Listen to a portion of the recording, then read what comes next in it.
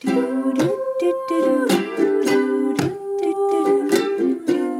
uplifter is a compelling leader who tries to breathe life and hope into people around them. Who listen and care and guide and help. Whose way of being in the world inspires.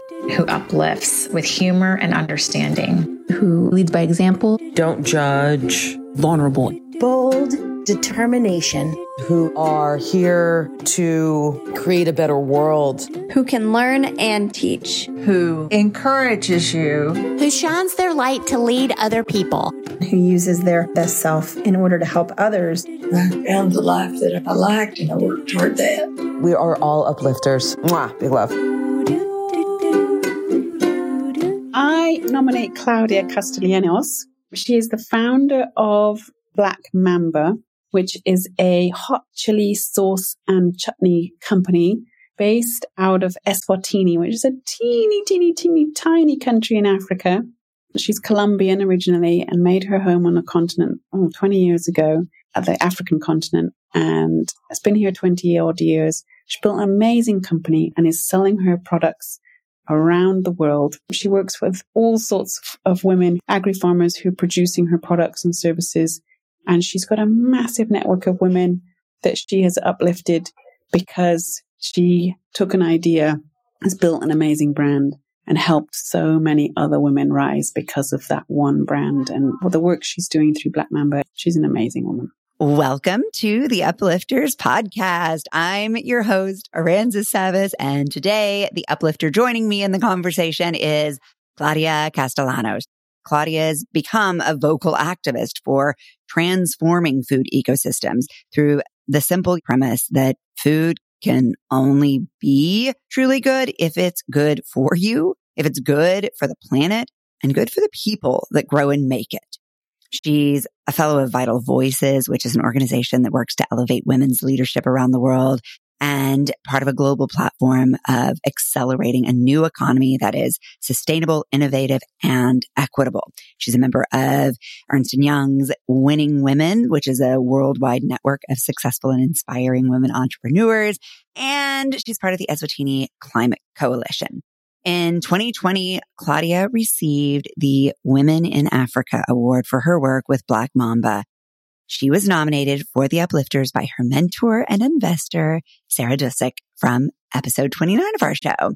Claudia, thank you so much for being here today. Thank you so much, Aranzas, for having me. The way you've described me makes me sound like wow, and I don't feel that wow all the time, so that sounded really nice. That's such a beautiful thing to admit, that it's so easy to lose perspective of our progress because we get so in the moment of creating and doing and on to the next. And we need those moments, I think, to step back and see it all come together and to see the through lines in those stories. What got you into the food space, Claudia? I define myself as an accidental entrepreneur. I started my career in the corporate world. Everything that I did was sort of like aimed towards that. But I mean, I always loved food and wine. That's a fact. But like any other people, not to get the career into that. But when I turned 30, I had what I call my sort of awakening crisis. When I started looking for purpose, I found out that my life was somehow empty. And I did what a lot of people tend to do, which is like, let me go and look for purpose in Africa. And I arrived where I live now in Eswatini as a volunteer. And as soon as I arrived here, I saw the possibility of working with rural communities as a motor of development for the country. And then I met the person that is now my husband, and he was really into hot sauces. And then I said we could potentially link that love for spicy foods and the fact of the attraction appeal that chili sauces or peppers would have, and link it to rural development. So that's what got me into food. It was more sort of the looking for purpose and looking for a way to help develop the rural communities for my volunteer experience, basically. I love that. So there is a love for the product as a service to the people and the planet. that was the first love. But then I realized that I, like anyone that has tried hot sauces or peppers, could probably also realize and say yes, that you become really addicted to it. So at some point you can't really eat without it. And that became also a passion and an obsession for spicy foods, for vibrant colors, for combinations. So something that didn't start as a passion per se, but more as an like added extra for the passion of developing communities, turned me into a proper foodie, basically. I often say that the more layers of joy and purpose and satisfaction that we find in an endeavor, the more likely we are to keep showing up for it. And so for you, I hear just layer upon layer of why to keep you going through the tough parts of this. So many women and people in general don't think of themselves as entrepreneurs or having the ability to become an entrepreneur. So when you describe yourself as an accidental entrepreneur, it makes me curious, what gave you the confidence to embark on creating your own company? I think one thing that I discovered throughout my journey, but very early in my journey as an entrepreneur, was the massive transformational purpose, the MTP. I believe all of us deep down, if you really look deep in your heart, you'll find this thing that pushes you forward. And I realized that that's what put me through on all the challenges and all the bad things, because the life as an entrepreneur is a roller coaster or everything of emotions or good moments, bad moments. And I really do believe that is the fact that you have something really deep inside you that pushes to move forward. And what helped you see your purpose? Because that is something a lot of us struggle to find. I think the first thing is trying to figure out when you're missing that purpose, if it makes sense. And that's what happened to me. You know, you get to a certain age in life, usually every decade sort of like brings for people, I think, this sort of like inner thinking, or am I where I'm supposed to be? I'm turning another, year older, and it's a whole decade that has passed. So that happened to me when I turned 30, again, when I turned 40. And when I turned 30, I started thinking, what is missing? I felt this sort of emptiness.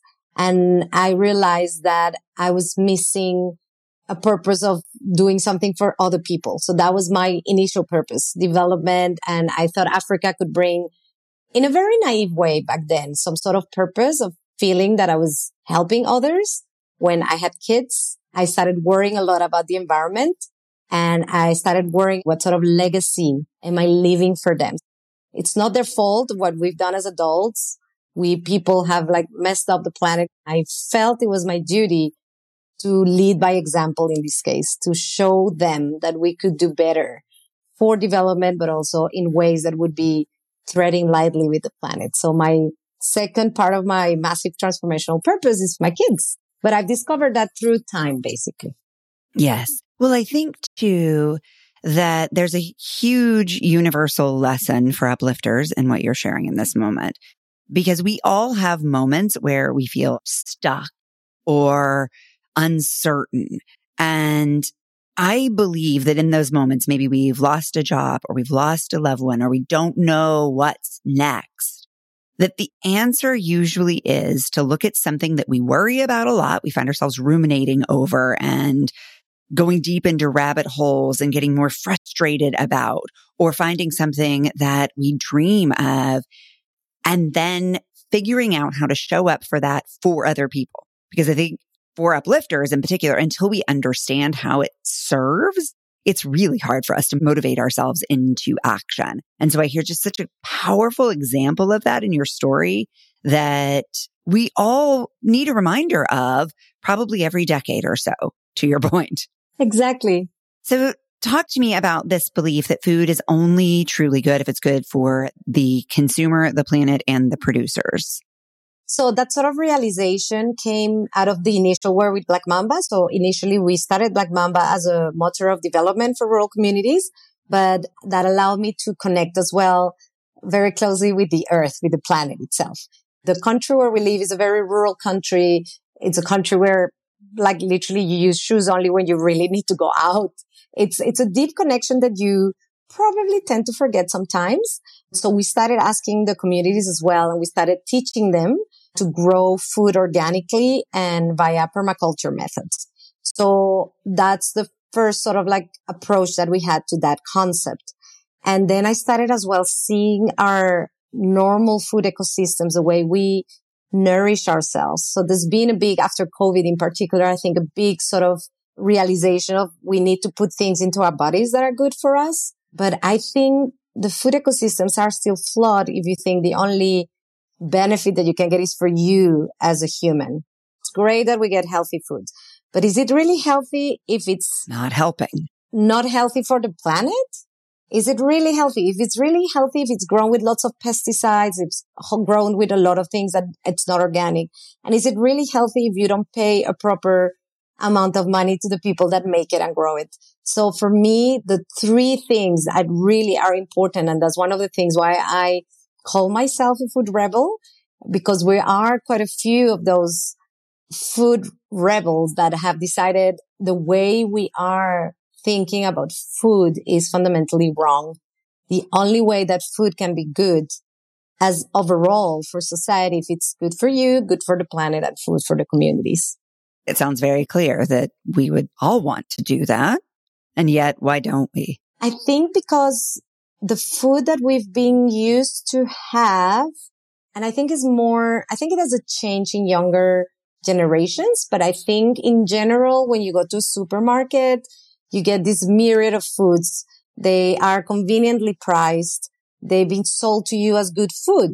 You know, we used to have in the 80s all these cereals that were packed with sugar, and we were convinced that was great for us because it would give us energy.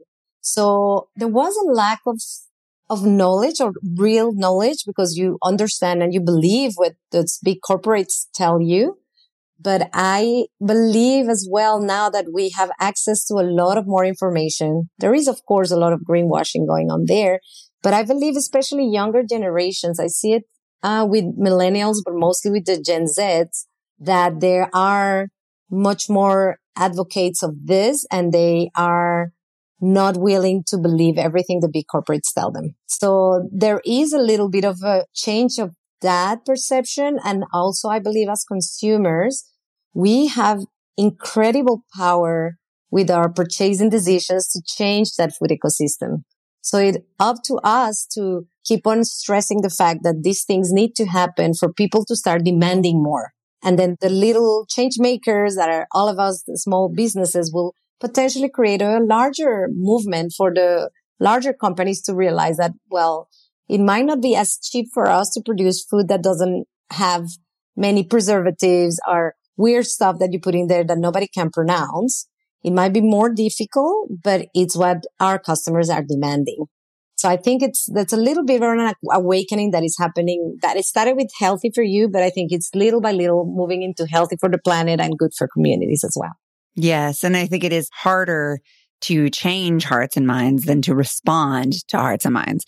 And so I think you're so right that for those of us who grew up with a different belief system around food, that transition is more difficult. But young people are the most amazing questioners and challengers of the status quo. And so often they do guide the force for change because they haven't bought into the old indoctrination of how things are. And I live with this constantly with a 12 and 15-year-old who question everything. And sometimes that's exhausting.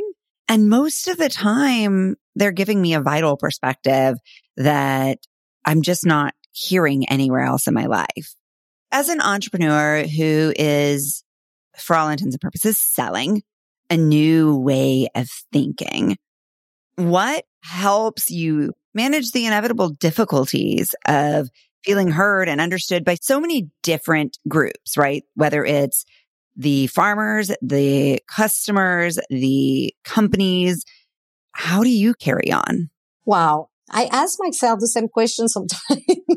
How do I carry on? Because there is quite a bit of opposition. We are not a big company, although we believe that we can grow to be that.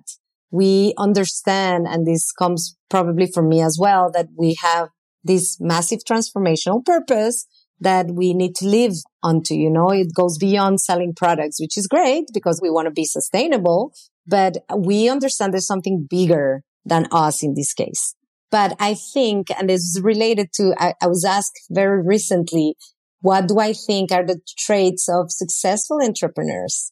Because, like successful entrepreneurs don't only create a product or a service that is successful, they really become trendsetters. They change something that wasn't there before or completely move it around. I really think that this is related to three things. So why don't I give up? I think it's, first of all, I'm a very optimistic person. I have relentless optimism. There's so many things that are bad in the world and everything, but I do believe because there is always something good. There's a silver lining. There's going to be the light at the end of the tunnel. So being an optimistic person is something that puts you through the bad times. I think the other thing is resilience, undeterred resilience. You will find that every entrepreneur that succeed is the one that didn't give up. That's it. Because there's so many moments throughout the journey that you're like, okay, that's it. We get tired. So instead of quitting, what we tend to do is just rest, take a break, and then come back with a plan. Being confident that we will eventually make a difference. So that resilience, work on that as well. Being very celebrative, like do a victory dance when things go well. And if they don't go well, just regroup and then go back. And I think the third time that has allowed me to keep on pushing is boundless curiosity. And I think it's also a trait of entrepreneurs. We are genuinely curious. We want to ask questions. Like if I find somebody, a buyer that doesn't believe in what we're doing, and I get that a lot. I said, it's all your fluff. It's like nice, but it's fluff. And it's just very frustrating. I mean, it's not fluff. It's actually the foundation of like the life of us as humans in this planet. But I want to ask him why he thinks it's fluff. I don't close myself and say, okay, you know what? You don't understand anything, but rather tell me more. I want to build relationships. I want to know more. I want to understand where you're coming from. And that link to the optimism, what comes across, I think, is a package of bountiful energy and passion. And there's no way that people or somebody that is so negative can necessarily hate you when you are really genuinely interested in knowing their point of view. So I think those three things have been very, very powerful in being able to move forward. And not just as an entrepreneur, but all of those are true for thriving in all of life. And that last one, when somebody challenges a perspective that you hold dear and that you know for sure is impactful and that you believe in deeply, of course it makes sense to be frustrated and disappointed that they can't see what you can see. And for so many of us, that's where the conversation stops, is how can you be so blind to not see what I'm telling you? There must be either a problem with you or a problem with me. So I'm going to move on. But what you're saying is in those moments, instead, we can say, wow, that's really interesting that you hold a different perspective. Let me understand that so that I understand my own perspective better. I understand your perspective better, and I am smarter for the next moment this happens. And you put yourself in the other person's shoes. There must be a reason why. Yeah. And that helps so much to understand the other's perspective. I can tell you, I haven't been like this all my life. I'm Colombian. We're sort of fiery, and patience is definitely not one of our virtue, at least not for mine. But I realized that I am genuinely a curious person. So I always want to know more. I want to know how this works. I want to know why you think the way you think. I want to meet your friends. And that boundless curiosity has tamed a little bit the impatience in me when, again, I feel that what I'm called to do is bigger than the fact that I get frustrated and angry and move on and said, like, you don't understand anything. It's impossible to talk to you. That's so good. It is this idea of moving from the micro to the macro. And this little moment is just a step toward my transformative purpose. And once you've done the work to find that, why would you give up because one person holds a different perspective? And yet we do, because it feels debilitating in the moment. Exactly. You live and you learn, I guess. And that's why we need each other. That's why we need to hear each other's voices. Because whether we're an entrepreneur or anything else, these moments are going to happen. And by hearing how other people manage them in different ways, we get the same chance to learn from others and grow personally. with all of the groups that you're involved in, with leading a company, with leading a movement or three, how do you find the time and the space to take care of you? I love that question because especially when you're an entrepreneur in a scaling business, you tend to, for a while, forget about yourself. Like you say, like you are running a business, also a mother of 2 small children. I never know how to say no, and I'm excited about everything, but it is definitely important. I think mental health is something that we talk about a lot, but we don't really do it. It's like we need to do that. We need to take care of ourselves. But what does that mean really? So I think everybody has a different way of doing that. And a great thing that being an entrepreneur brings is flexibility. So we don't have an 8 to 5 job. We have a 24 hours job. But that allows me at some point to say, I'm taking the afternoon off because I want to spend time with my kids. Because I don't want that mom guilt because I've been all the time working and I've been traveling for 2 weeks and I haven't seen them. So I do get the privilege to take those hours for quality time for the things that I care about. So my own thing is I need to find that time for me. One of them is exercise and music. Again, Colombian, I love dancing. So I always find in the morning, even if it's half an hour, put on music on, I dance, I just push away all the sort of frustrations, angers, and it makes me feel much better. I've realized that the day that I don't dance and do a little bit of working out in the morning, it's definitely not as good as the day that I do it. And that has come with time. So it's more like a routine and a habit that makes my day a better day. The best ideas usually come from that. We tend to just work every day so much. When you take away yourself out of that, either by a walk, even if it's just a quick 15, 20 minutes walk, if you get that possibility, or taking a break and go and read something that is not business related. Sometimes I tell my family, I love you all, but I need some time for me. So get out of here, go and do something. Don't bug me for 2 hours. I'm going to read my book. And it's usually good literature, nothing to do with business. And usually the best ideas pop out of there, out of the blue. So those 2 things, reading something that is non-business related in my time and exercising is what keeps me sane.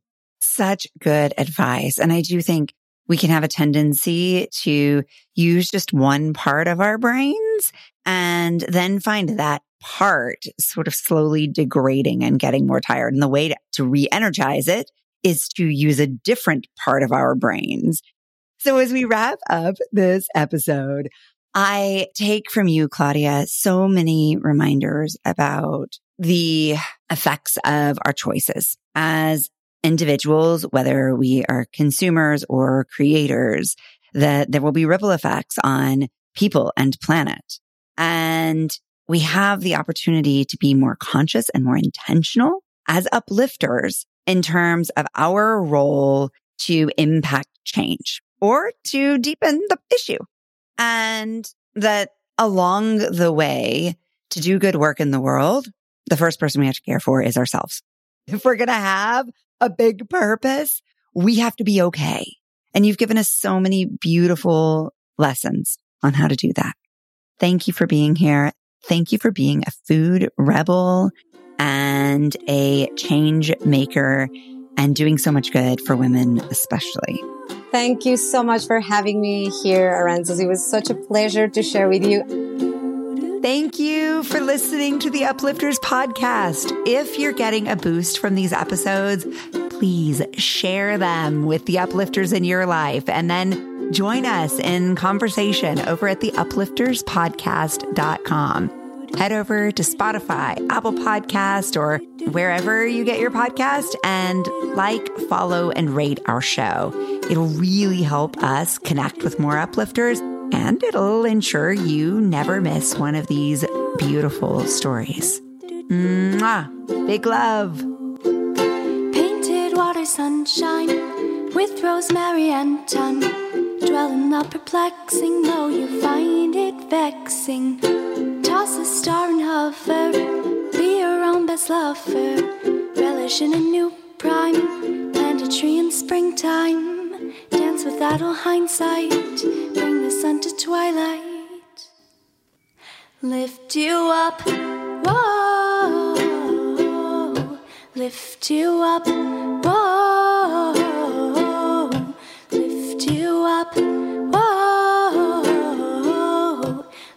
lift you up,